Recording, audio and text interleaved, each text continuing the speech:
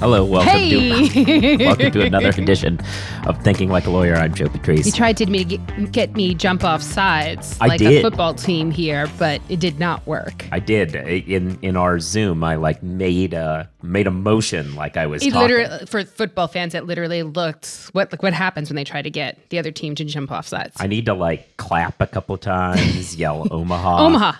Yeah, see what I can do. Anyway, I'm Joe Patrice from Above the Law. That's Catherine Rubino. We are not joined by Chris this week, so we can jump directly into the thing that we do first. Yeah, we should do that. You know, we haven't recorded in such a long time. I've almost forgotten recorded what last goes week. first. Well, no, I mean, I guess one we week did, ago. But I've forgotten the order of the show. Are you having memory issues because you're old? Oh, that's it. The first thing Memory we do is issues small because talk. he's old. Yeah, we do small talk. But look at you got your dumb sound off, and I got an insult in. It was like win-win for the two of us.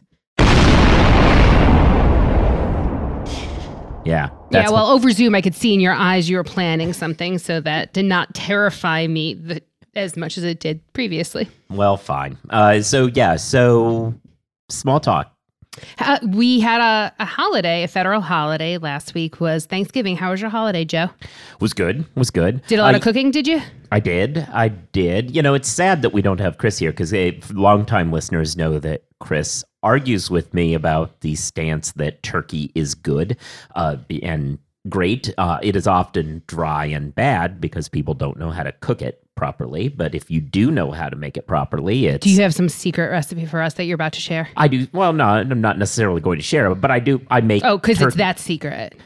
Well, it's not that. It's pretty basic. You've got to care for the bird in the preparation, and you've got to do your brining. Lots of brine time. You got to come up with good mixes for that. You've got to do your injecting and all this sort of stuff. But if you do that, it's good. So did your turkey come out particularly good this year? It did. In fact, Good job. And I wanted to deal with Chris on this, but I actually got an off-the-cuff compliment about it that was huge. I had guests, and one of them was a high schooler who the parents forced to eat some of my turkey, who off the cuff said, "Wow, I've never liked turkey before." And I was like, yeah, because if you do it right, it is fantastic. Lots of injectables. You do a lot of things. You've got to be willing to step out of the box of, hey, I'm just going to throw this bird in as is. And, you've got to season it like you would anything else that you're trying to make good. Well, I think that one of the bigger issues with turkeys, at least how they're mostly done in the United States, is that they're these giant birds that you're given to you frozen, right? Yeah. So in order to actually do your bird correctly, you have to start over a week early, right? Because you have to have plenty of time for it to fully defrost. You have to have time for it to brine. It's a much longer process than a many lot of people people hope take for. it. I think that's right. Obviously, if you can get a fresh bird, you can jump right in. But if you're not wanting to spend $75 on a 10-pound bird, you can, and you want to get one free because you've done the rest of your grocery shopping. I think there's a distinction between a fresh bird from a grocery store and a fresh bird I definitely Heritage know somebody, farms kind of stuff. I definitely know somebody who gets them directly from a farm, and they are spending $75 for the bird there. I'm not necessarily going that route, but yeah. No, you've got to plan ahead and have a vision of what you want it to be seasoned like and do it. Anyway. Well, my family was in town from Texas. Okay. I have two nieces. Yeah. Well, I have two nieces. They are 9 and 11, and they went to their first Broadway show. Ooh. They saw Wicked, which is a great Broadway show. But the thing that really got me is the youngest was very upset because the theater, the Gershwin Theater that Wicked is housed in, is not actually on the street of Broadway. Well, it's a Broadway theater. It's not on the street of Broadway. And she had lots of questions about whether or how not it this could was... be off Broadway, but still considered Broadway. So what you've got is a budding textualist. Yeah. Okay. She's like, in the text of the document is very clear. It should be on Broadway. This is on 8th Avenue. So I'm very confused. Yeah, and it doesn't even fit originalism, because the original interpretation of the There you word go. Broadway was being on Broadway. They see, but it is elitist, so maybe it gets in that way. Oh, you living constitutionalist, you. Well, anyway, so yeah, so that's what's going on with all of us, I guess. So, are we Yeah. ready to be done with that? I'm just going to say something so you can interrupt me.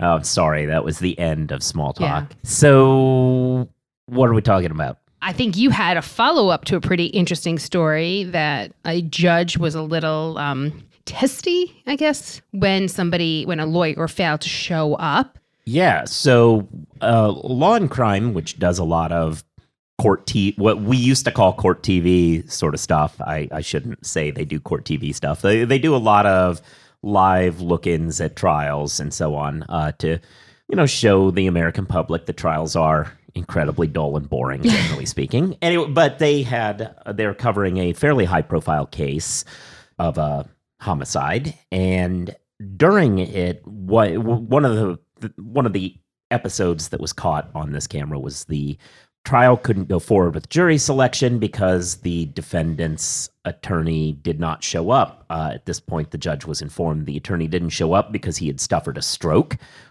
Seems like a good reason not to show up. Fairly good reason.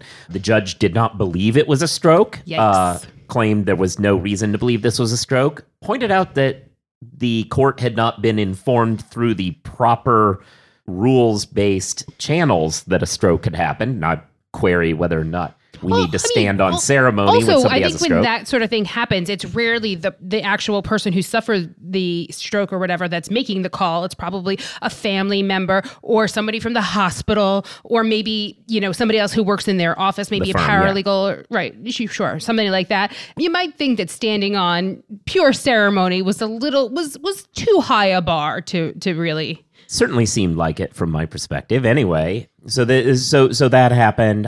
Held him in contempt. Claimed that she was going to report him to the state bar For having a this. stroke.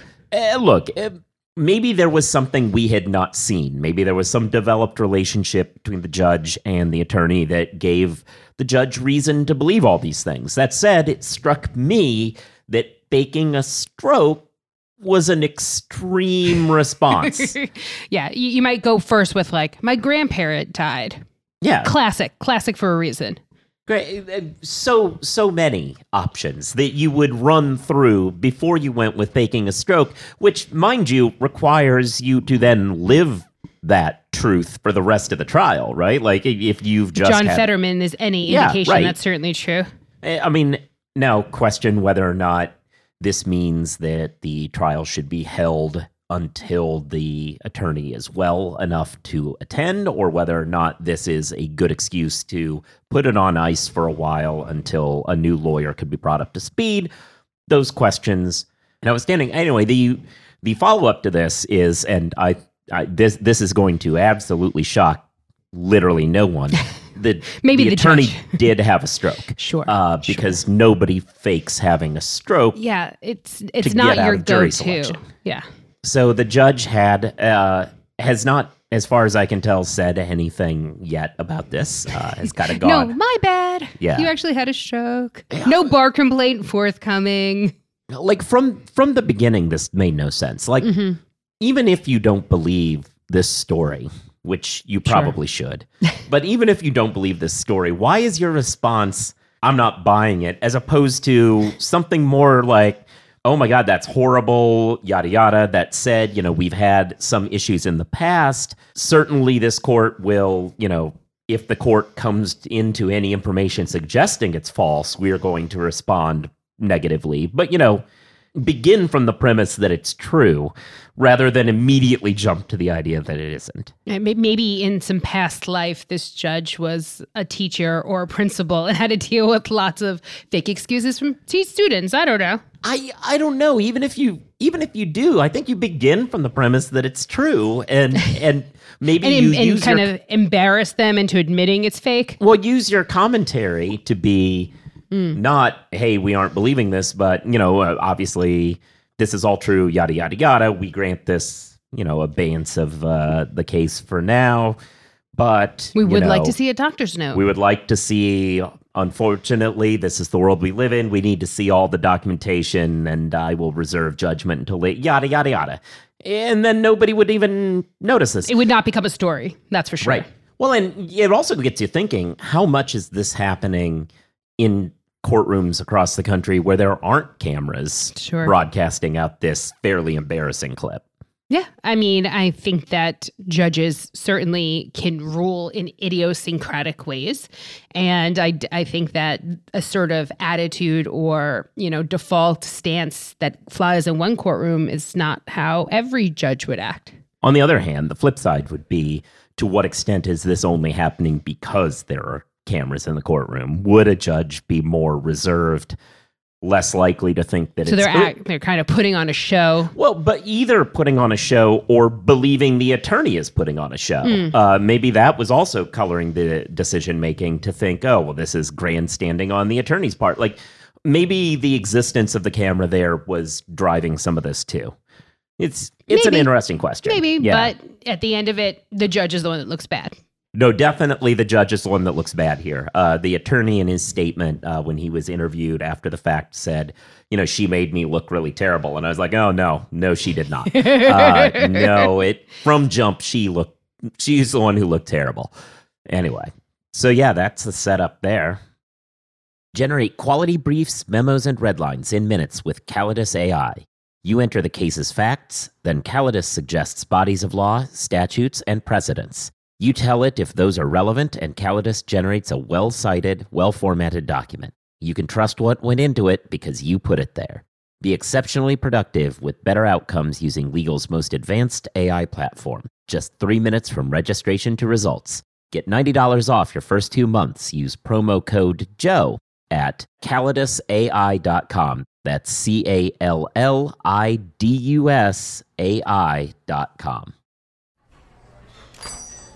Hey, Guy, what's up? Just having some lunch, Conrad. Hey, Guy, do you see that billboard out there? Oh, you mean that guy out there in the gray suit? Yeah, the gray suit guy. Order up. There's all those beautiful, rich, leather-bound books in the background. That is exactly the one. That's J.D. McGuffin at Law. He'll fight for you! I bet you he has got so many years of experience. Like decades and decades. And I bet he even went to a law school. Are you a lawyer? Do you suffer from dull marketing and a lack of positioning in a crowded legal marketplace? Sit down with Guy and Conrad for Lunch Hour Legal Marketing on the Legal Talk Network. Available wherever podcasts are found. All right, we're back. What are we talking about now? Want to talk about the LSAT? Let's talk about the LSAT, considered a rite of passage for most lawyers. It's certainly the traditional law school entrance exam, although in recent years, the GRE has made inroads as an alternative to the LSAT. But behind the sort of GRE LSAT battle has always been the ABA requirement that there be a testing requirement to law school admission. Right. So there's an ABA requirement that to be accredited at the law school, you have to historically give the LSAT. And then it became, you have to give a standardized test of certain levels of reliability, which included the GRE. The navigating the ABA is like navigating some literal Byzantine administrative organization, but the group within the ABA responsible for overseeing law schools, but not with any policymaking power itself, has voted, again, it has done this before, to get rid of this requirement entirely, such that standardized tests would no longer be required by the ABA for a law school to have accreditation. Right. This rule now will be voted on at the mid-year meeting in February by the ABA House of Delegates, which is the entity that could approve. So as of February, it could still be that a test is still required. So we're not necessarily at that point yet, but obviously this recommendation. Indeed, the last time this came up, the rule was pulled and tabled before it got to the House of Delegates. So I think that obviously there's a lot of talk and commentary about what will happen, what should law school admissions look like, but as of right now, it's still speculative. We have no final ruling from the ABA. So what we do have, and this is what ties it back into last week's show, sort of, is we have a series of law schools, and more have joined in since last week.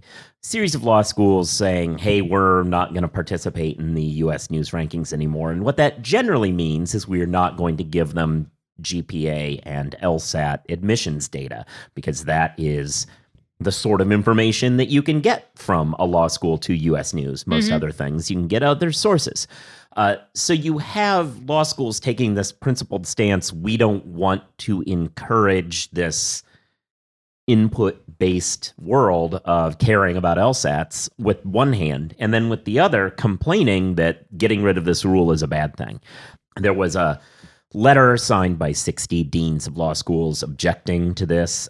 Their argument, ostensibly, is that they believe the LSAT is critical to protecting diversity, that it is a important tool used by law schools to sort of evaluate candidates blind without having to look at, all the other inputs that could easily be reflective of. It seems to me that getting rid of any requirement would only increase flexibility. Well, that certainly seems to me as the accurate. I don't know. Like they argue. I don't necessarily. First of all, we already have Kaplan. Already, the test prep company already did a survey on this and found that overwhelmingly law school admissions say if this rule were to happen, we'd still probably tell people to take the LSAT. Right. And it would certainly be favorably looked at if you took the LSAT. Right. So all it really does is remove the requirement that it be there, which I think is a critical step because ultimately the way in which a rankings like the U.S. News rankings exists is because the LSAT is universally considered. Right. And because it's universal and everybody has to have it, then they are in a position to say, hey, everyone has it, and your law school let in more people below this threshold. Right. Or, yeah. Sure. And like if you don't have, and that's why it's so weird that you're getting this from some of the same people who are complaining about the U.S. News rankings, because if you didn't have this test required, you could still get the test scores from most of the applicants and have some applicants not give it and whatever. And then you have an excuse for not reporting it, which means you have that flexibility without worrying about a ranking coming after you. Like it seems like it all fits together. And the argument that it improves diversity, I think, is potentially true, but I don't understand why it is universally true.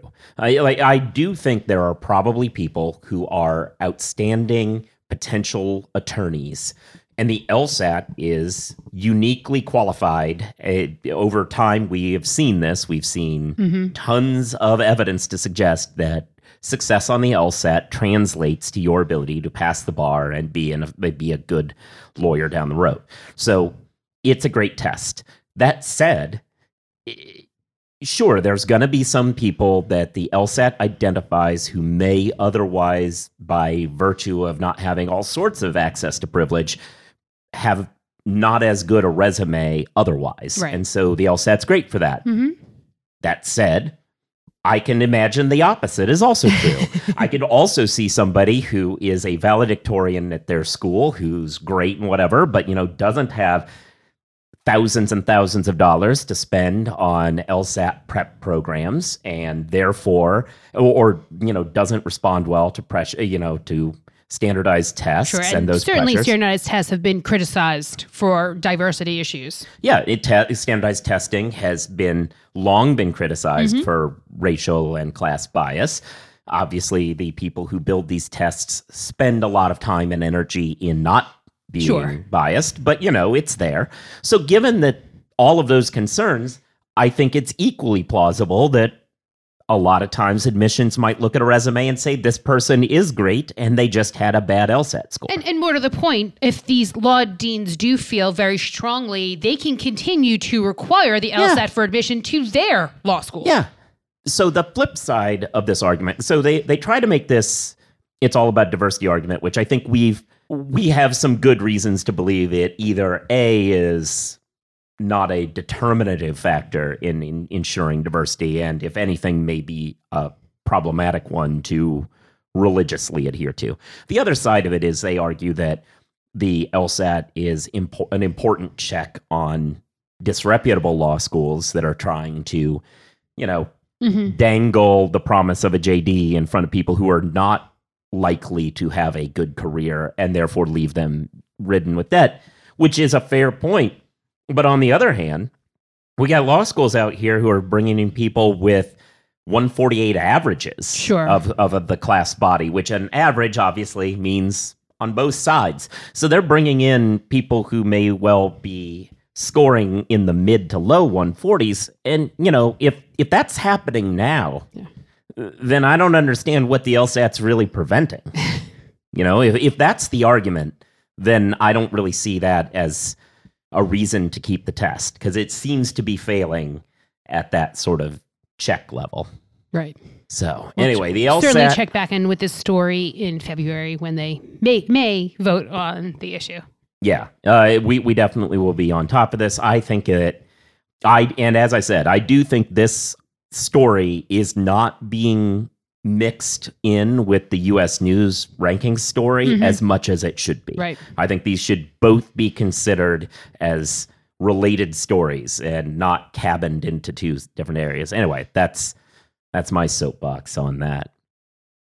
Closing out today, let's talk about Big Law and where they sit. Obviously, we talked bonuses have theoretically started. We haven't gotten, as of this recording, any follow-on bonuses. Although we are very anxiously hitting refresh on our emails, even throughout the course of this recording. That's right. And maybe this is a time to give a plug. Hey, those of you who don't send the memos of when bonus announcements come out or when any story about your firm happens to tips@abovethelaw.com, because you think, I'm sure they're hearing it from someone else. That may be true, but we would rather have 15 tips from one firm than find out 4 days later from one person because nobody else had bothered to send it. Yeah, I think there's a couple other things I want to kind of push on that point. The first is your take on it is always going to be as little different than someone else's, and hearing kind of from multiple different folks at a firm what stands out to them from a bonus memo is often valuable, although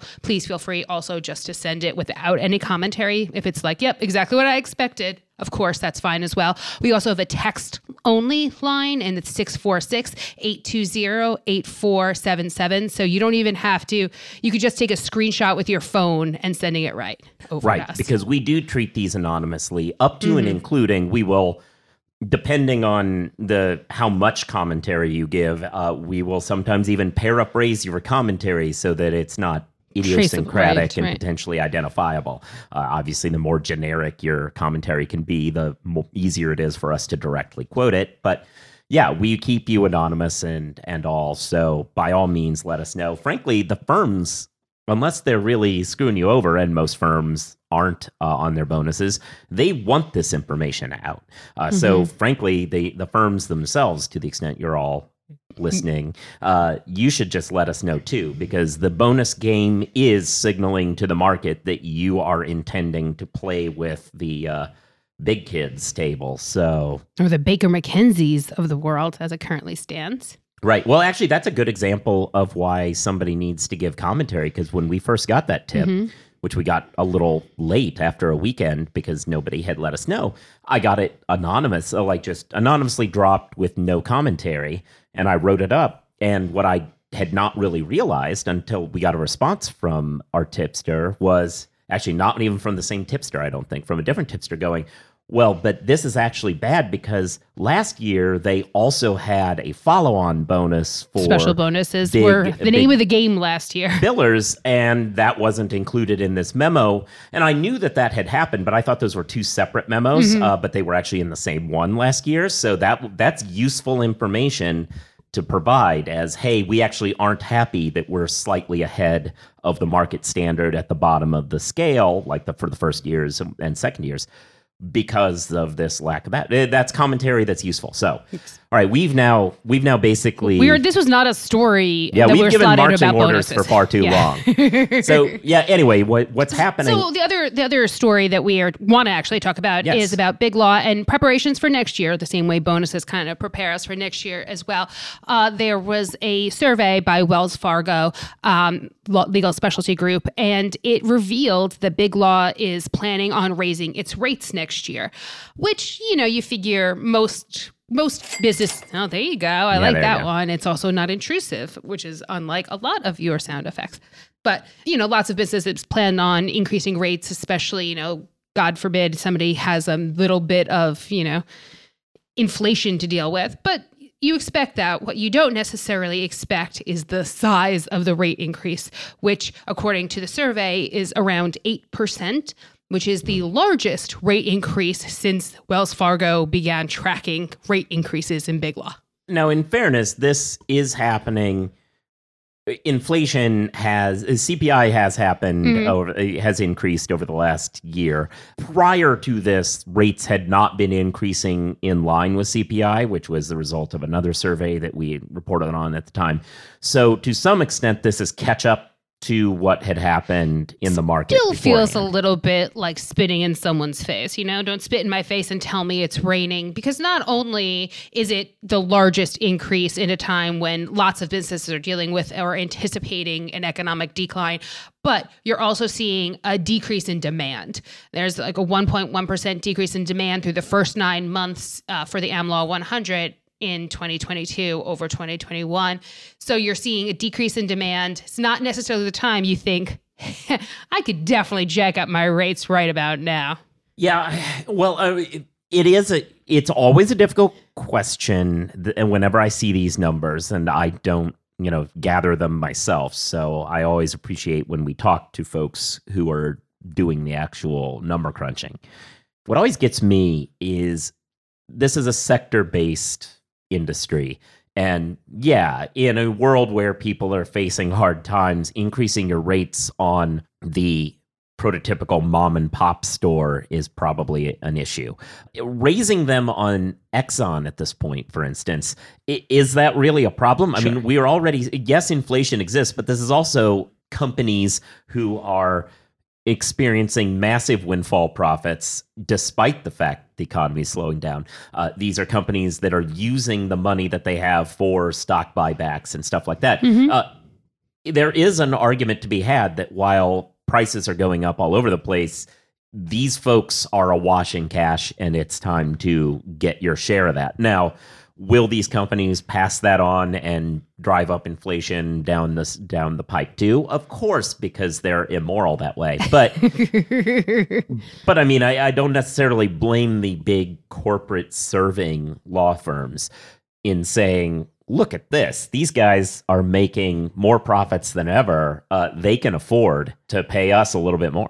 Yeah, and it's true. While clients have the ability to choose a variety of different law firms, oftentimes when you've done business with a particular law firm, there's a tremendous advantage that is probably less than 8% of your total bill to keeping it with the same partners and attorneys that are familiar with your business, don't have that learning curve. So there's also sort of a cost built in if you wanted to try to find a cheaper alternative. Yeah, no, it strikes me as though when it comes to law firm finances always, that the elasticity, at least at the top, seems almost infinite. It seems like the top tier of law firms can raise their rates almost infinitely and they will still get paid. Because we live in a world in which there are ways in which a law firm could identify cheaper, mid-sized and local and regional alternatives, right, that they could be going after, and we see time and time again, at least at the top, that is not happening. No matter how much more expensive. What the old phrase is, no one gets fired for hiring Cravath or whatever. Sure. Like you are willing to spend more money to avoid, to cover yourself. And to the extent that's happening, I don't see a reason why these firms wouldn't increase, especially if the recession seems, at least thus far, to be born at this point by people at the bottom of the economic scale rather than being not suffered Big Law's at the client top. base. Yeah. Yeah.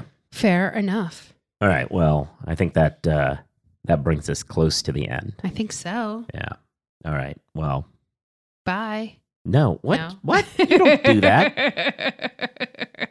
No, this is like a Marvel movie. You've got to like go through the credits, and then there might be something fun at the end. I mean, probably not, but maybe. Yeah. So anyway, you should be subscribed to the show so that you get new episodes when they come out. You should give it reviews, stars, write something. All that's very useful. You should listen to other shows. She's the host of the Jabot. I'm a guest on the Legal Tech Week Journalist Roundtable. Most weeks. Obviously, we've been off the last couple. You should listen to the other shows in the Legal Talk Network. You should follow us on social media, at least to the extent it still exists in this world. Above the Law is at ATL Blog. I'm at Joseph Patrice. She's at Catherine1. That's the numeral 1. That is the numeral 1 there at the end. For at least as long as Twitter is around. Right. We also have other social media accounts like Instagram and stuff, but we haven't really... We are still very active there as a blog. We are not necessarily as active there as journalists, reporters. Yeah. But soon, I'm sure we'll have to get on the Mastodon thing like everybody else is. Not excited about that. Yeah, well, I mean, whatever. Anyway, so you should be reading Above the Law so you see all of these stories before we even talk about them, so that you can know about that. By all means, give us tips when you see wacky things you want us to write about and talk about and all. Definitely hit And us that's up. tips@abovethelaw.com, or you can text us 646-820-8477. It's too bad Chris isn't here because he issued a challenge to our audience last week, and I actually did get a response to that we were going to talk about, and then Chris didn't even show up. Oh, well, so if you're listening, we're going to get to you next time. We'll get Chris here. That'll be small talk at some point in the future. And I think that's it, folks. Peace. I think so. All right. Okay. Bye.